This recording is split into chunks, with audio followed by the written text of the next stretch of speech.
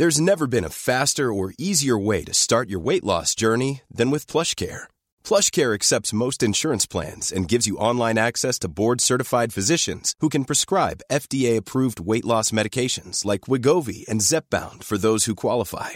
Take charge of your health and speak with a board-certified physician about a weight loss plan that's right for you. Get started today at plushcare.com/weight loss. That's plushcare.com/weight loss. plushcare.com/weight loss. Hey, it's Ryan Reynolds, and I'm here with Keith, co-star of my upcoming film, If, only in theaters May 17th. Do you want to tell people the big news? All right, I'll do it. Sign up now and you'll get unlimited for $15 a month and 6 months of Paramount Plus Essential Plan on us. MintMobile.com/switch. Upfront payment of $45 equivalent to $15 per month. Unlimited over 40 gigabytes per month. Face lower speeds. Videos at 480p. Active Mint customers by 531.24 get 6 months of Paramount Plus Essential Plan. Auto renews after 6 months. Offer ends May 31st, 2024. Separate Paramount Plus registration required. Terms and conditions apply if rated PG.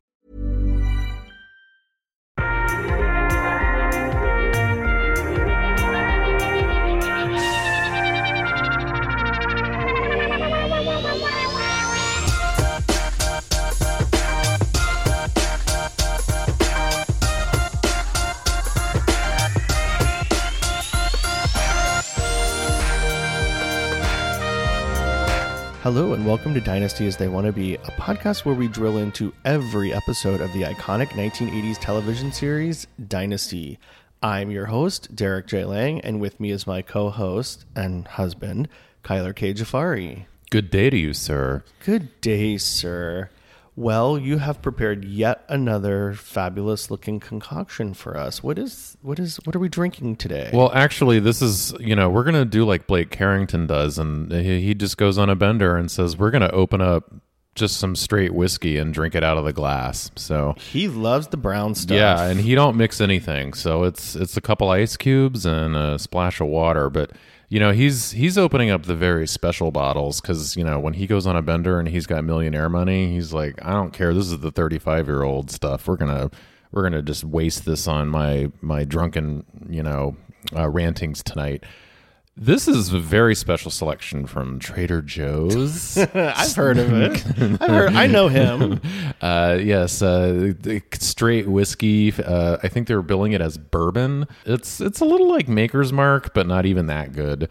And it's fine. I don't know. It's not as it's a little smoky actually. It's not bad. Have I had this before? I don't think so. I would say this is a good mixing whiskey. Like this would make a nice whiskey sour. Mm-hmm. But I think if you're just going to sip something, this is definitely not to sip.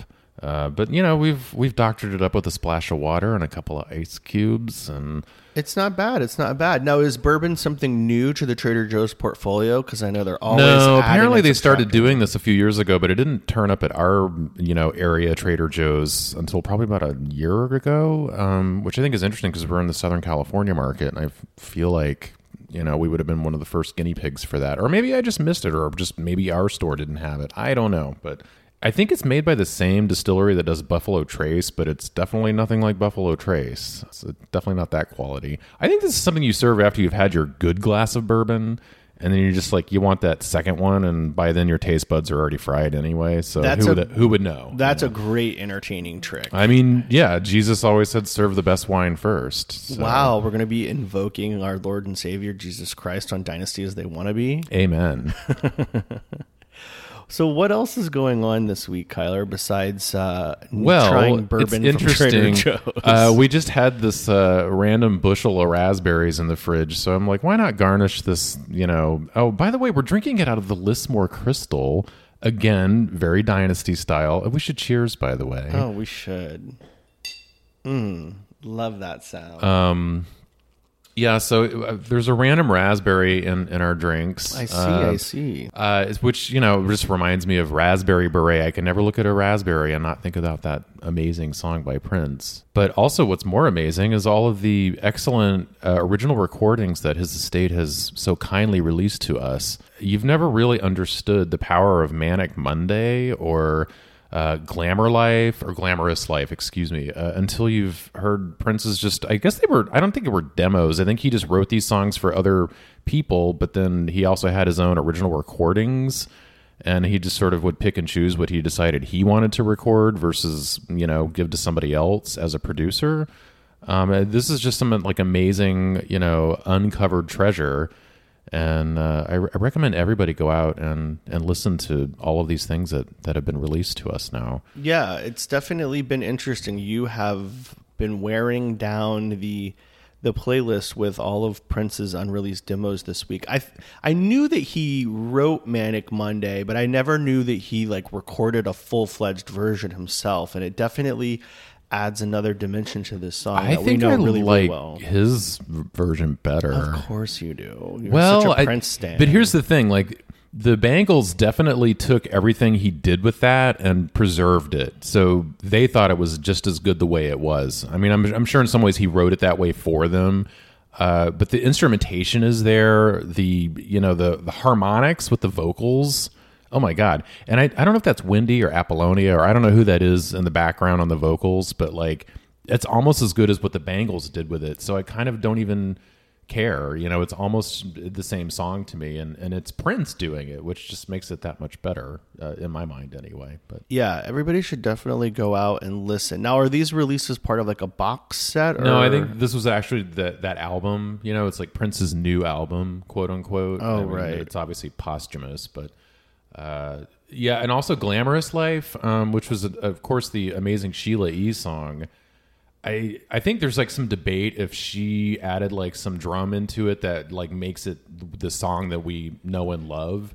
I kind of like this version as well. I don't know if I love it as much as the Sheila E. version, but yeah, that one is definitely a Sheila E. song. It's not a Prince song. Yeah. Well, you know what Prince always makes me think of when I had the audacity before his death to dress up as Prince for Halloween, and but you didn't know it was before his death. No, of course I didn't. My God, I just love Prince, so I thought, oh, I'll be Prince, and I kind of did this sort of like Purple Rain tour version of Prince where I had this. It was like Prince in the Revolution years. It was I was sort of doing like Prince and the Revolution tour years, but when he was doing like Purple Rain stuff on stage, because he had many like costume changes. So I had this like shiny purple suit with like a pink boa accoutrement on my shoulder. Lots of diamonds and pearls. Yeah, I did like a studded diamond pearl shoulder pad. Don't forget the Cuban heel booties. But the problem with it is I don't have the same body type as Prince. Nobody does. Prince is like the body of Christ. Are you kidding me? Yeah, quit invoking the Lord in this podcast. Look, I would die for you. Come on. That's like one of his most amazing songs from that album, by the way. But I'll never forget, we went to New Orleans with some friends for Halloween, and I wore my Prince outfit, and it's New Orleans. You're eating and you're drinking a lot, and I just really did not look like Prince. And you made the very. You probably felt like Prince, though. I guess I was living my best Prince life, but you made. This was the year that I was dressed as David Bowie from Labyrinth as well. Yeah, we both dressed as Bowie and Prince pre-death, and. I no longer dress up as people I love anymore because it's a curse. They're all going to die. We're basically harbingers of celebrity deaths. So, but you made the startling revelation of what I really looked like. Yes, I think I said you look like sexy Moliere. Oh, you're very sweet, darling. You said I look like Fat Prince or sexy Moliere. Yeah, well, it's New Orleans, so it kind of doesn't matter. And like, frankly, we were probably the sexiest people on Bourbon Street that night. So, well, you definitely were. You were getting cat calls all up and down Bourbon Street, and Royale Street, and St. Charles. Dance belt and some tights on, doing David Bowie things. Yeah, so. Well, you pulled it off physically a lot more than I did with my Fat Prince costume. Anyway, the reason it made me think about that, talking about Prince, is this episode, they actually jet off to New Orleans. So I'm really excited. This episode was It's a little so far, good. as Crystal says. Yeah, it's a little far for a birthday party. It's a couple hours in the PJ, but sure, we can do that. Yeah, so let's take a break, and then we'll get into this week's episode. Welcome back. I think we need to just get straight into this party. A lot of things happened in this episode. It's called the birthday party for a reason. Yeah, that's the episode title, is the birthday party. And a lot of things happened in this episode. But unlike some of these crazy titles where they tell you like Fallon's wedding and then they don't show you Fallon's wedding, or Crystal's lie and she doesn't really lie about anything, like we actually had a legit amazing birthday party. This was in this the episode. best birthday ever, or worse. So to set it up a little bit, Crystal is feeling a little lonely because Blake has been working a lot, and she suggests that they throw Cecil Colby a birthday party. And Blake is like, "Are you not having it? Like, what are you talking about? Go away, tramp." He's like, "I'm not going to throw that guy a birthday party. Like he made me marry off my daughter, and also he took advantage of me in a position of weakness to quote unquote save my business, but we all know it's so that he can have a controlling interest in his business." Right. And Crystal's like, "Well, it doesn't matter. Let's just have a party. Well, the other Let's thing, go to his favorite restaurant in New Orleans." Yeah, no, the other thing though is Blake's not having her either. So he's a little bit annoyed with her on this because, you know, he thinks that she's stepping out on him. And he's like, "Yeah, you might think that Cecil's my best friend, but in my world, my best friend is just my enemy I keep close to me." Yeah, I don't think he actually has any best friends. No. He doesn't trust his best friends, and now he doesn't trust his wife. There's a great moment where he's playing pool with the butler, and I love they're playing 9-ball, by the way, which is like for serious pool players. Like that's not screwing around when you play 9-ball. Which also kind of like underlies the fact that he quotes this, or doesn't quote, but he references Julius Caesar, which of course is a play all about how the more power you have, the less you can trust the people closest to you. Mm-hmm. So that's very much where Blake is coming from. And he's like, "No, I'm not throwing this guy a birthday party, and I don't trust you either, ho." Right. Well, the reason he doesn't trust her at the moment is because that fucking Michael, the worst chauffeur in the history of chauffeurs, has revealed that she sold the necklace, the emerald necklace. So Blake knows that now. And so he doesn't trust her. He thinks that she's stepping out, which all of this is true. So he's not wrong. Have we established, though, is she just emotionally in an affair, or have they consummated the affair with Matthew? I don't think that Matthew Blaisdell's D has been in Crystal Carrington's V, but his T has definitely been down her T. That's tongue and throat. You know, they had that intense makeout session. Oh, I thought you were referencing train and tunnel. So it depends on your definition of cheating. Do you think kissing is cheating? For sure. Oh, really? I think. Well, you know, you're right. I guess it's contextual, but I do think emotional cheating is cheating. I do think when you're... That's the Oprah school. Yes. I mean, I didn't graduate from her fine college, but I do think that... I just took continuing courses at Oprah University. Correspondence course. Mm-hmm. Do you want to make money? Sure. We all do. I don't know. They did smooch in the oil trailer in that episode a while back. Well, and Crystal doesn't view it as cheating because he straight up says, "Do you have anything to say?" I love this so much. And she can't say yes or no. He asked, like, "Have you been faithful to me?" He asked the question, brass tacks, and she won't say yes or no. She has cheated on him. Do I have anything to confess?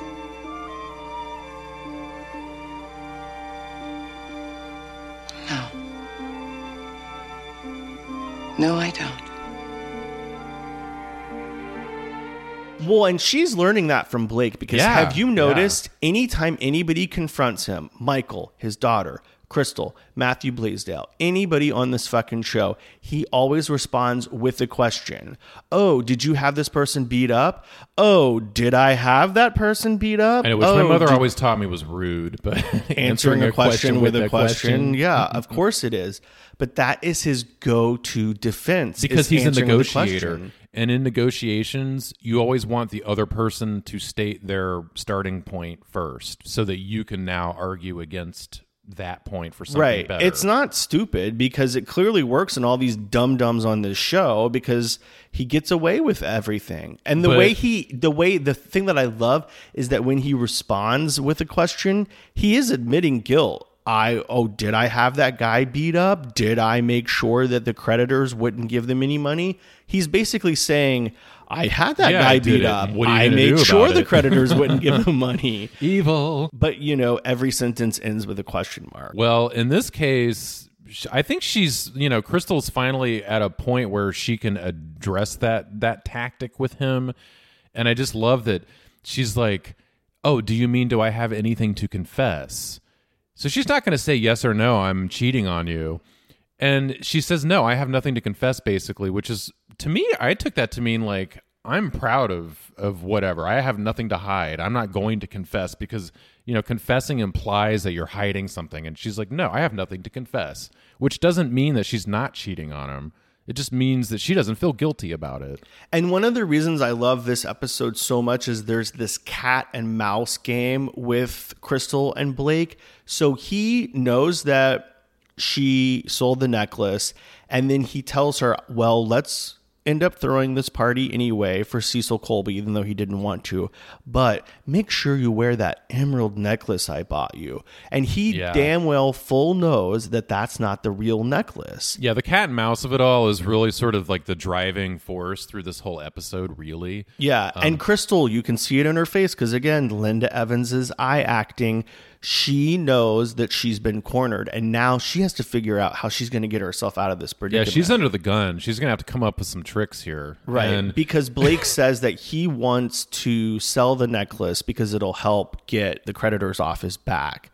So she knows that she can't sell this fake necklace. If this necklace is only worth $40,000 on the pawn market, was that really going to save his corporation? No, I mean he even says that any little thing will help, and obviously it doesn't fucking matter. He's doing it to play a mental game with his wife. So they all board the Carrington private jet to go to New Orleans to Cecil Colby's favorite restaurant, which they don't really tell you. Have to kind of figure that out. Yeah, there's context clues to kind of figure out that they're going to the Big Easy. And this French restaurant. This should be, again, the birthday party. But this is like how you're talking about how you didn't like that they called it Fallon's wedding and there was no wedding. Well, this is like a birthday party that is totally uncelebratory. I feel like everybody is unwilling. Nobody wants to be at this birthday party. Everybody's having a miserable time. Jeff and Fallon have already had their like bedroom argument about he's like, why did you marry me? Like, I really want to know, why did you marry me? And she offers up a lot of like sort of cute excuses, but never really answers. And then she finally after, by the way, he grabs her hair and it's like, whoa, now Jeff's an asshole. I know the domestic violence continues. It's cool. Crazy. But this is definitely Jeff's episode where he finally gets some cojones. Mm-hmm. So I sort of get where that's coming from, although it's totally unexcusable. But anyway, and so when he does that, he sort of extorts this explanation from her, and she finally just says, oh, you want it? Cards on the table. I made a deal with the devil. Almost immediately, Fallon realizes that she's made a grave error in revealing why they actually got married, and she backtracks. She does instantly. the most unconvincing backtrack ever, but okay. Yeah, he doesn't buy it, and it doesn't matter. Yeah, she's already exposed the lie, and he's got that information, and so now he's like, oh yeah, okay, I always suspected this anyway. Our marriage is a sham. And so they're totally miserable. You've got Crystal and Blake who are miserable. So you've got all these very not involuntary birthday celebratory things going on this plane, and it should be an exciting time. We're on a plane to New Orleans. Hell yeah! But everybody's just sort of nervously trying to celebrate a birthday, but meanwhile they have all these nasty things going on in the background. And but before we get on the private jet, can I just say I love the fact that this scene between Jeff and Fallon is taking place right after Jeff gets out of the shower, and he's wearing a baby blue towel dripping wet with fluffy chest just admit hair. It, you want to bang him. I like his body, but I'm not loving his personality or face. But I do like a tall, kind of skinny. This is Jeff's episode. He really, it really is. He gets balls in this episode, and I appreciate that about this character. We're getting some real evolution here, and we're getting balls too under his towel. Well, maybe at least they're clean. I also love about this scene with the two of them after she says Oh, you want to know the goods? Well, how about this? Your uncle and I made a deal, and I was sold off to save my dad's company. And like it's sort of like, you know, record scratch, right? Now that Jeff knows that this is a sham marriage, and then the camera pulls back, and you get this great like shot where they're looking at each other in the mirror at her dressing table. So it's like the first time the two of these people see each other in the mirror together, and it's very quote unquote reflective. Yeah, I didn't even really think about that, but I love that. I think there's a lot of those touches in this episode, and oh God, I hated that last episode so hard. Yeah, it was so disjointed. I had to go look, and like, yes, it was a different director than all the prior episodes, and this is also a different director for this episode, and he's got like all of these interesting things to bring to bear on the storyline. You're getting a lot of those fun details and great moments, and I think it's a well-packaged episode as well. Oh, yeah, it moves totally quickly, and there's a lot going on, and the blocking is so great in this. Yes. So this episode was directed by this guy, Bert Brinkerhoff. Bert Brinkerhoff. I think not the prior director, but the director who did a lot of the other episodes before was Philip Laycock or something. Yeah, and he did many episodes. But yeah, this director, this episode, getting onto the private jet, did a masterful job of making it seem like that private jet was so big. I'm sure that set is tiny. And there were just many different little moments happening on the way to New Orleans. It was kind of comical because, like, in one corner, Andy the lawyer is talking to Crystal. In the other corner, Fallon and Cecil are having a flirtatious moment. And then, like, Jeff sees it. It's like, how big do these people think this plane really fucking is? It's very much like drawing room comedy, but instead of a drawing room, it's a private jet. Mm-hmm. Love that. Also, my favorite part of this whole thing is just the tone, because everybody's miserable. Everybody's having a bad time. So they should be on the Mile High Club. Well, not everybody. So Cecil Colby has brought his gal side pal. piece. Yeah. And she's living it up. She's imbibing a bit I'm too with much. her. I think she's actually taking the point of view of the audience at home. Like, she's having a good time. She don't give a fuck. She don't know everybody what else the is fuck up is to. going on. And like, she's just pour me another drink. Yeah, you know? she's here for the PJ of it all. Very nice, Cecil. Little birthday present for yourself? That's ultimately your charm, isn't it, Fallon? You always find something nice to say about everybody. True. Take Miss Bethany now. The innocence of Marie Osmond. The eyes of Grace Kelly. The smile of Goldie Hawn. Does rather look like she was put together out of spare parts, doesn't it? And I just, so she's like sort of the exception that proves the rule with everybody else. I mean, she is an asshat for sure. Because the rest of these people might as well just be on the Hindenburg. They're not having a good time. No, I mean, in one corner, you've got Crystal figuring out with Andy how she can like get money to pay for this necklace that she pawned off. In the other corner, you've got Fallon confronting Cecil about his, young side piece. And then they like hold hands and have this kind of loving moment. And they have this like cheesy as hell shot, like with Jeff seeing like through the screen. Well, and how moronic do you think that these people are that Jeff isn't going to see it on this, how big would you think it, 50 feet long? It's a 10 by 20 at most, Yeah, you so don't think everybody's going to see everything. you holding hands in the middle of this damn private jet, but they do it anyway, and that really seals the deal for Jeff. He realizes she was not lying. He's like, yep, she wasn't. She really did make a deal with the devil. In this case, the devil is Cecil Colby. The whole other theme in this episode that gets addressed very quickly when they get to dinner is just the unholy alliances. Think about, and this whole season's been setting this up. Think about who's married, who's having an affair, who's in a business partnership. Those two people, whatever we're talking about, are not in a good relationship. And Jeff just does this like savage takedown at the dinner, once they get to dinner in New Orleans. But wait, can we first talk about this restaurant that they went to? Now, obviously, it's a set. They didn't go film on location or anything like that. But this restaurant is absolutely crazy. So Well- they have ceiling fans, and this, to sell the fact that I they're would in a never very have humid climate, I gotten guess. that this is in New Orleans, because we've been to our fair share of restaurants in New Orleans, and this just Yeah, this doesn't look like anything we've ever been to. It's definitely like a Hollywood set decorator's New Orleans fantasy. But I just love that the ceiling fans are so low that it looks like if John James gets too close, he's going to lose his head. or at least the 3 inches of moosed hair on top.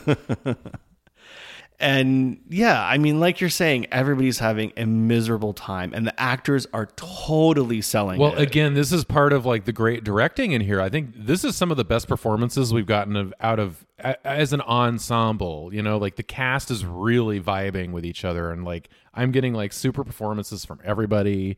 No, this is right up there with some of those great filmic kind of dinner party scenes, discreet charm of the bourgeoisie. Yeah, you're right. Well, you're sort of getting at the corruption of the upper middle class, like sort of being exposed at the dinner table. I don't know why that's always like such a good device, but it's working here for sure. And I can't get enough of Jeff's like savage takedown of everybody. Yeah, so he basically spends the whole dinner dancing with Bethany, Cecil Colby's young side Well, that's piece. his first trick. He's like, that's what Jeff's like doing here. He's like, this is very like George from Who's Afraid of Virginia Woolf. He's gonna like pick a guest and just play a game. And he's gonna pull out Cecil's ditzy side piece, and he's like, oh, I know her weakness. She's just gonna get drunk and make a fool of herself in front of everybody and make Cecil look stupid too. So he does that. So that's the first one. And the other one is when he just sort of like exposes everybody's lies at the table, and then he like picks up Fallon at the end and just walks out, like, my damage is done, bye y'all. I mean, he's like total nihilist in this, and I just love it. Well, it's kind of like, how on The Real Housewives, you kind of live for one scene every season is like a crazy dinner party where the women come out and they expose the lies, they expose what's going on, probably because the producers told them to. But that's basically... Usually a table gets flipped. Yeah. Well, not usually, but when it does, that's amazing. Somebody winds up with their top off. Hopefully. No, this really is among those great, nasty dinner party scenes. And... Well, no, the other thing, like part of Jeff's savage takedown is... he even references the emerald studded. He saves the best for last. Are you quite finished, Jeff? Not quite. The one I think we really ought to drink to is Crystal. Well, she married into this emerald-studded zoo of ours without any preparation at all. And who knows what price she's going to pay for it. To you, Crystal. Good luck, kid. You're going to need it. And he's right. This is a zoo, and I love that comparison.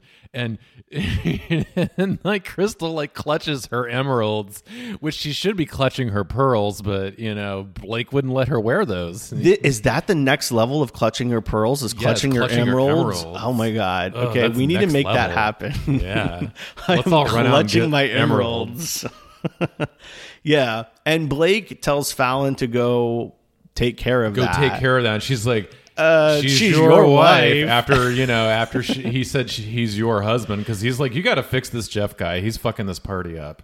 Blake takes the strategy of retreating. He doesn't engage in this. I don't think he's retreating. I think this is classic power moves again. Like, use other people to get things done. Don't do them yourself, because then when it comes back, it's not on you. But he doesn't engage with Jeff. He doesn't. Nope. He doesn't go out at all.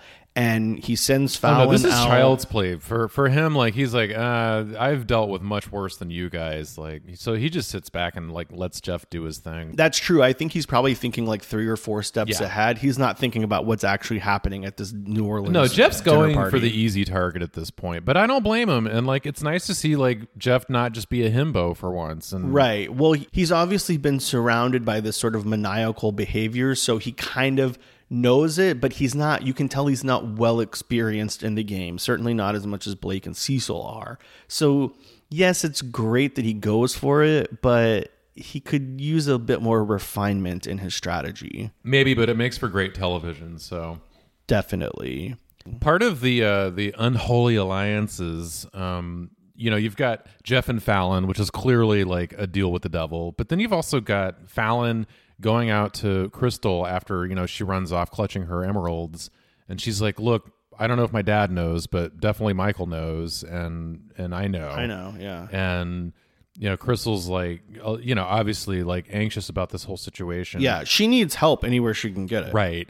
And so now she's going to have to turn to Fallon, and Fallon's like, well, look, I can help you out with the money. I can't do anything about that necklace that you got to get back, but I can at least help you with the money. And Crystal, it's funny because Fallon was telling Jeff that she married him because they're orphans. Here she's telling Crystal that she can help her out, and they're both thieves, honor among thieves or whatever. So there's all these like unholy alliances going on with all of these different characters, which I love. And I don't know that Crystal's really going to take her up on that offer, but I don't think Crystal has any choice at this point. No, she's any port in the storm right now. But it also doesn't matter because Blake knows and he's in the power position. So she can do everything she can, but basically the hemorrhaging is happening. This is again part of why I just love Fallon so much. She's like my favorite character on this show other than Claudia, and she's clearly got her own interests, at heart, but she's still trying to fix this thing with Crystal again for her own reasons. She later goes and like has that like limo moment with Matthew, and of course he's too good for all of that. He's not going to help her or anything. But she does do that classic like rich snob thing, which is like, I don't want this woman to be part of my family. Will you just buy her off? Like I'll pay you money to take her away. Right. Well, she's not doing any of this out of the goodness of her heart. So she goes to Matthew Blaisdell to get him to pay Crystal back because this whole necklace thing came about because she wanted to loan him and she's money. like, and Fallon's like, look, if I just pay you this money, will you take her off my hands so that my father can move on? Right, that's what she wants out of it. She wants Crystal gone because that's coming between her and Daddy. That's just like that old fashioned like, I don't want you as part of my family. Like, what do I have to pay to like buy you off because you're not good enough for our aristocratic? Right. Well, because if Crystal's not around, then Fallon is going to be head bitch in charge. Mm-hmm. And that's what Fallon wants. Matthew doesn't want any part of it. He's like, pull over, get me out. This is stupid. I'm not going to help you, Fallon. Which I don't even know if they've ever even spoken before in the show. So it's kind of interesting. It's an they have interesting this pairing. Again, very another dramatic unholy scene alliance in the back of a limo. I don't know totally what he's thinking, but it does kind of work because Matthew meets up with Crystal at the weirdest fucking cafe I've ever seen in my life that has blacked out windows. Phil's Cafe. Yeah. The exterior shot clearly shows windows, but when you go inside, they've blocked everything out. The best part, well, they do some of that like I don't know, like local color, like in the very, very like beginning of that scene where the guy's like paying his tab to leave, or not tab, he's paying for his bill because he ordered breakfast, and then the camera pans over to Crystal, and she's wearing this like impeccable white suit with a very sharp teal colored blouse underneath, and she's in Phil's Cafe, and it's like all these like podunks and hicks and stuff like at like some low rent restaurant location. I think what happened is the set decorator spent all of their budget on the New Orleans restaurant, so they didn't have any money for Phil's Cafe. Well, I just love the image of Crystal in all of her finery and like what's basically like a Waffle House. Moon's over my hammy. So she gets her money back. Matthew Blaisdell presents her with an accordion file filled with 100. Well, it's a totally anachronistic, out of context comparison, but I got like serious like Winkies from Mulholland Drive vibes, like because he's like, when the deal is done and he's like, here's the money, and it just gets passed over the table at the diner, and she's like, what's this? And he's like, open it and find out. Yeah, and there's nothing romantic about it at all. No kissing, no fingering under the table, no money under the table. So after she gets the money, then she goes back to the Carrington mansion, and Blake is getting lit, as we alluded to earlier, on 35-year-old bourbon. I think he's an alcoholic. You think? Listen, if you or somebody you know has a problem with alcohol, please seek help. Well, but not Blake Carrington, because it actually provides for fodder for this podcast. So please keep drinking. But pour me another bourbon. But basically, he wants her to prove her love to him. Do you love me, Crystal? Of course I do. As much as I love you? Yes. More than any man that you have ever known? Yes. Well, then show me. Show me how much you love me now. Blake. Show me. I know that you love subtext and reading things into things, and I'm kind of a perv, as people have probably noticed from listening to this podcast. During this scene where Blake and Crystal were kind of talking about their relationship, I was getting BDSM vibes. I think that Blake is a dom and Crystal's a sub, and she really likes being in that position. Like, she's getting off on him saying, show me how you love me, prove it to me, get on all fours. I think that's an excuse based in postmodern misogyny. I think that she's got classic Stockholm syndrome, and this is all the problems that second wave feminism was trying to deal with, and it's all expressed through like Blake, who's this like tycoon, so he can get away with everything. So he's like the ultimate masculine overbearing power. And I don't know. I think she kind of likes it. I'm getting like a 50 Shades situation going on. What points at her liking it? It's all in those eyes. Like when he was telling her, prove to me that you love me, show me, she kind of lit up a little bit. You didn't notice that? If she lit up, she would have opened her robe and showed him. Well, not in 1981 on ABC, darling. Well, also, it's Crystal. She's not like that. Crystal's like a lady, and she ain't going to show the goods just because he tells her to. Lady on the streets, freak in the Carrington mansion. Well, the only one that's really freaky is Blake. Again, he's like turning to like, I'm pissed off and I can't trust anybody and all you people are assholes. So I'm just going to open up some expensive bourbon for no good reason other than I just want to get drunk. And he walks off. And you don't know if he took that bottle with him or if he left that bottle on the coffee table. So again, great directing. I don't know. I think the three of them went back to the bedroom together. Blake Carrington, Crystal Carrington, and the bottle. Okay. Crystal and Blake. Now, one person that we have not talked about at all in this episode is Lindsay Blaisdell. Just kidding. She's not in it. Thank God. No, Stephen Carrington. He had a major B plot going on here. Now, he wasn't part of the dinner party. B+ plot. He didn't go to New Orleans, but he did have a lot going on in his personal life. So the episode actually started with him hosting a little dinner party with him and his sister and Jeff. That's so sweet. It was very sweet. I love it when we get those little moments with Steven and Fallon. They really are... In a weird way, they are the brothers heart and of the sisters. show. They're like literally the only people that actually like each other. They're the only two people in this family, that don't have an unholy alliance. Yeah, and they talk about their love for their father, but I don't believe any of them. Like, I'm pretty sure they both hate their father and realize what a fucking monster he is. That's why Steven even says to her in that scene, like, I love him as much as you love him. Which is it's sort of like Crystal's way of saying, I don't have anything to confess. Mm-hmm. It's the same, like, saying without how do we saying. Like dance around this and say it, Yeah. Like, neither of us really loves him, so you love him as much as I do. So Fallon gets some like sauce or something on her blouse, and then she has to go change into one of Steven's shirts, and then she notices in the closet. I swear, anytime anybody goes in a closet on this show, secrets are Birth control revealed. nighty. And now just, sex nighty. And I think what's interesting is she finds it and then she realizes that Steven has had relations with a woman.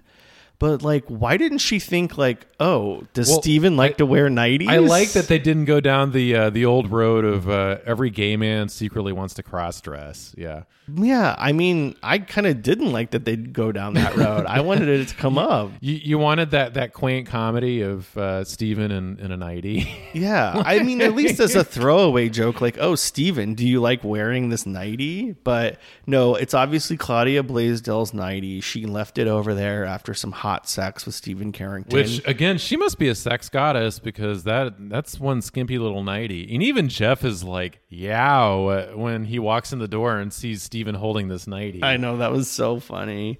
So they have a cute conversation, and that's where it comes up where Fallon and Jeff are at an impasse in their relationship. It's nothing.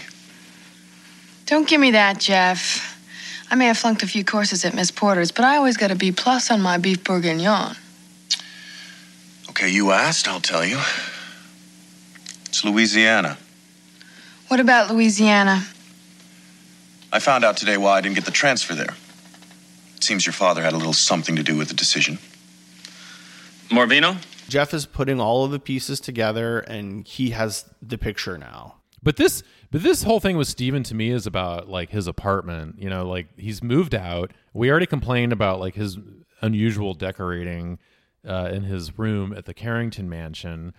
And now he's like full blown decorating at the 80s condo or whatever this apartment is. Yeah, I mean, we got a little peek at the bedroom when Lindsay was snooping around and he was banging Claudia. But I have to say, I'm not super impressed with his apartment. I thought it would be bigger. I mean, it is an apartment, and he's humble. You know, he's trying to start out from the beginning, so I get that. But it does have exposed. There are some brick. nice touches, though. There's the exposed brick, which every gay man in the 80s loved. And in the 80s, honey, every gay man loves it's now a exposed timeless brick. classic, but we didn't know back then. It was like track lighting, you know, as they say in Steel Magnolias. But also they've got that nice Burlwood Parsons dining table. Yeah, I love the dining table. So there are some like these touches of like late century modernism that you're seeing, and there's also like that Jetsons fireplace that I feel like was always a prize on Price is Right at this time. Well, Fallon really wants Steven to reveal his relationship with a woman to Blake Carrington. And I love Steven's forward-thinking, sexual, positive vibe that he doesn't need to prove anything to his father. What does it matter whether he's in a relationship with a woman or likes a woman? That's actually a very refreshing and still contemporary idea. And it's later reiterated when Ted shows up at the oil field. Yeah, so that's how the episode Ultimate ends. Stalker, you know, like, and I love that Steven's like, "Are you here on business, Ted?" And Ted's like, "No, I'm not here on business. I'm here to see you." But he it's basically got laid off, I guess. I don't know. Use that as an excuse. He may not to be come there to on Denver. business, but he's definitely got an agenda because he's like, "Oh, give me your address, and I'll have a pizza and red wine feast waiting for you at your apartment." Yeah, and that's I mean, a little bit stalkery. You were kind of trying to sell me on this whole Ted Denard as a stalker thing before.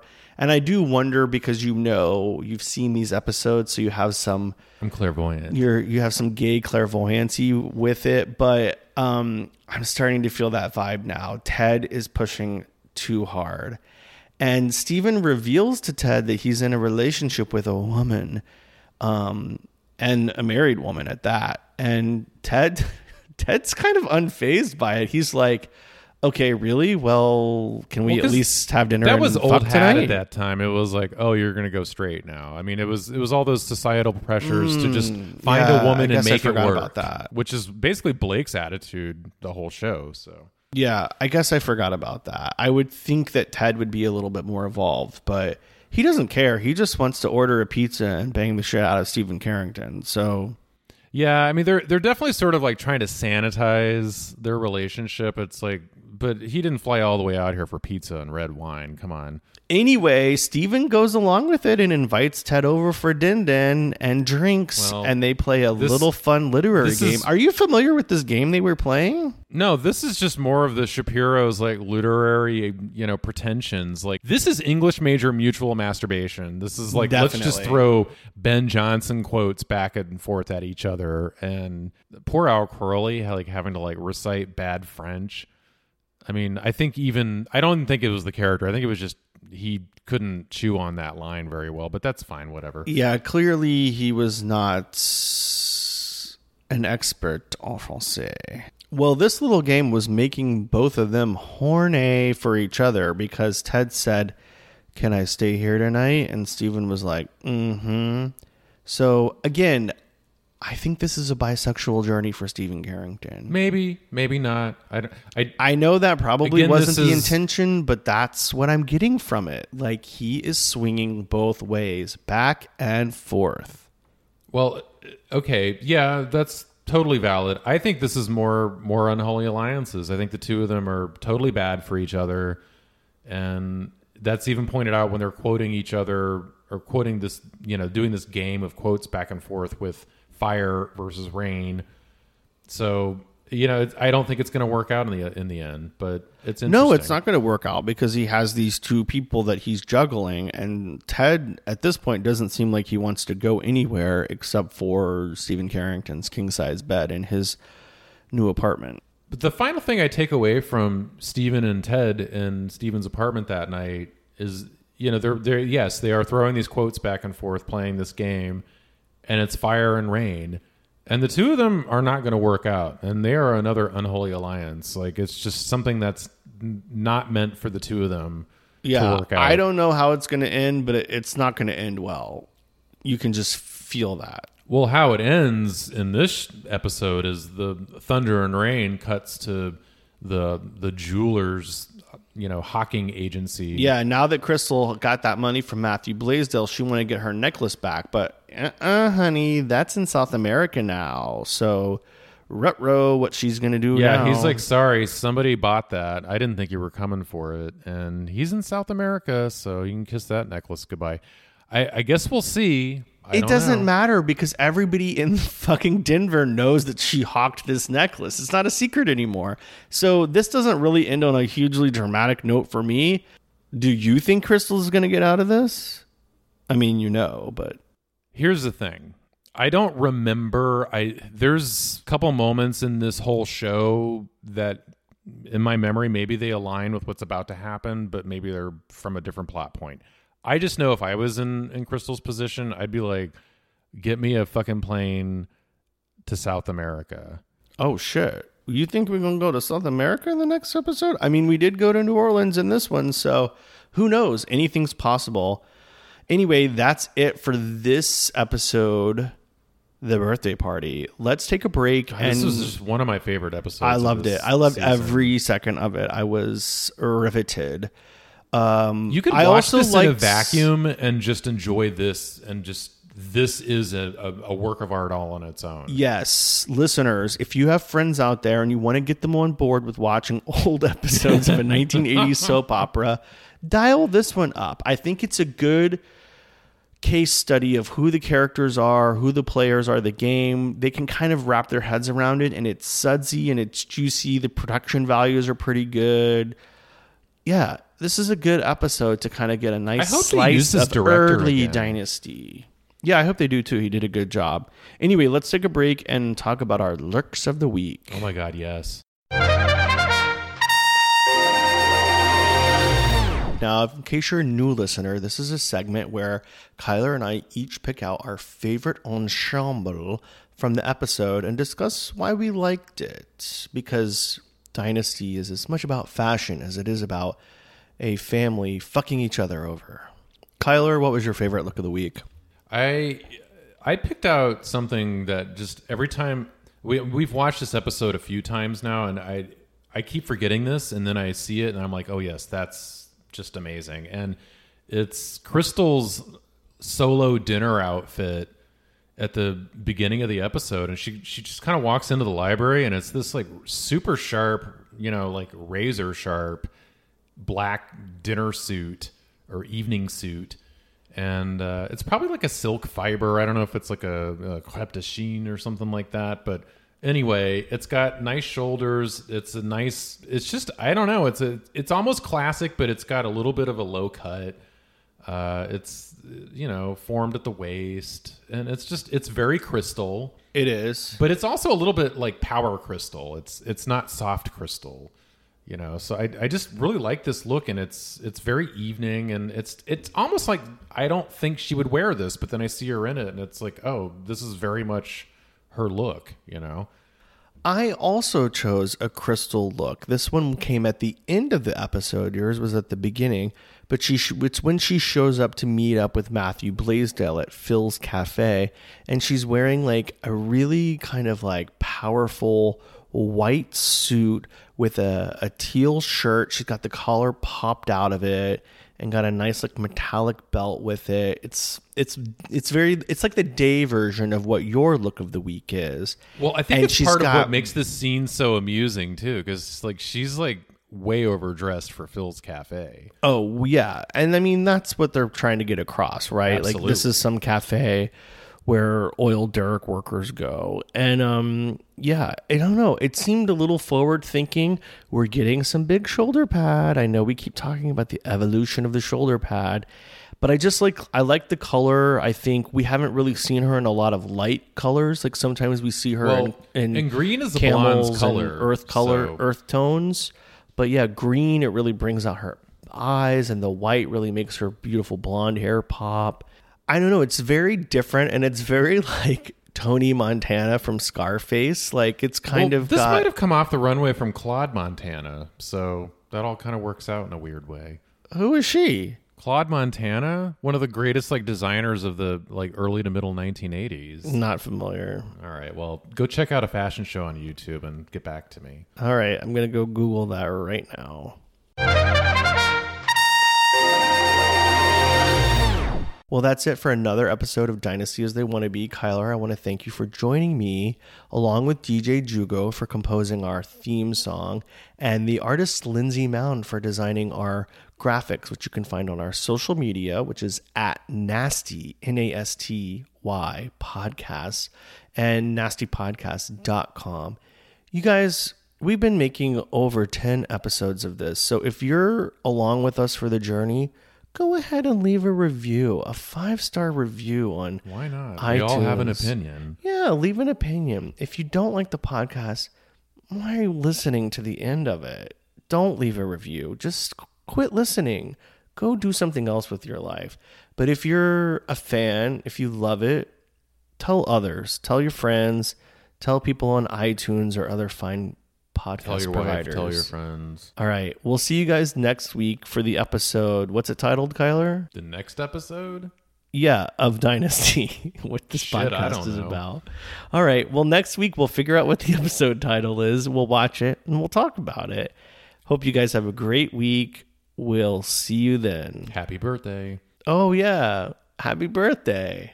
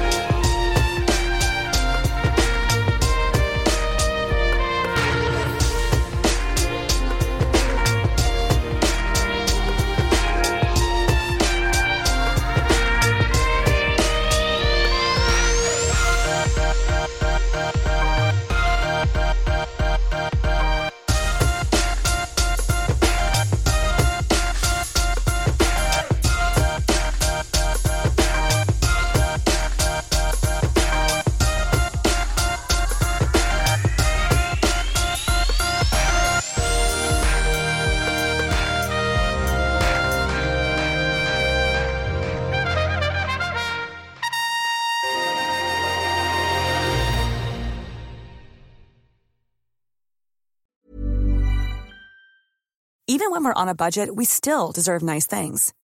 Quince is a place to scoop up stunning high-end goods for 50 to 80% less than similar brands. They have buttery soft cashmere sweaters starting at $50, luxurious Italian leather bags, and so much more. Plus, Quince only works with factories that use safe, ethical, and responsible manufacturing. Get the high-end goods you'll love without the high price tag with Quince. Go to quince.com/style for free shipping and 365-day returns. Hold up. What was that? Boring. No flavor. That was as bad as those leftovers you ate all week. Keke Palmer here, and it's time to say hello to something fresh and guilt-free. HelloFresh. Jazz up dinner with pecan-crusted chicken or garlic butter shrimp scampi. Now that's music to my mouth. HelloFresh. Let's get this dinner party started. Discover all the delicious possibilities at HelloFresh.com. Imagine the softest sheets you've ever felt. Now imagine them getting even softer over time. That's what you'll feel with Boll & Branch's organic cotton sheets. In a recent customer survey, 96% replied that Boll & Branch sheets get softer with every wash. Start getting your best night's sleep in these sheets that get softer and softer for years to come. Try their sheets with a 30-night guarantee. Plus, get 15% off your first order at bollandbranch.com. Code BUTTERY. Exclusions apply. See site for details.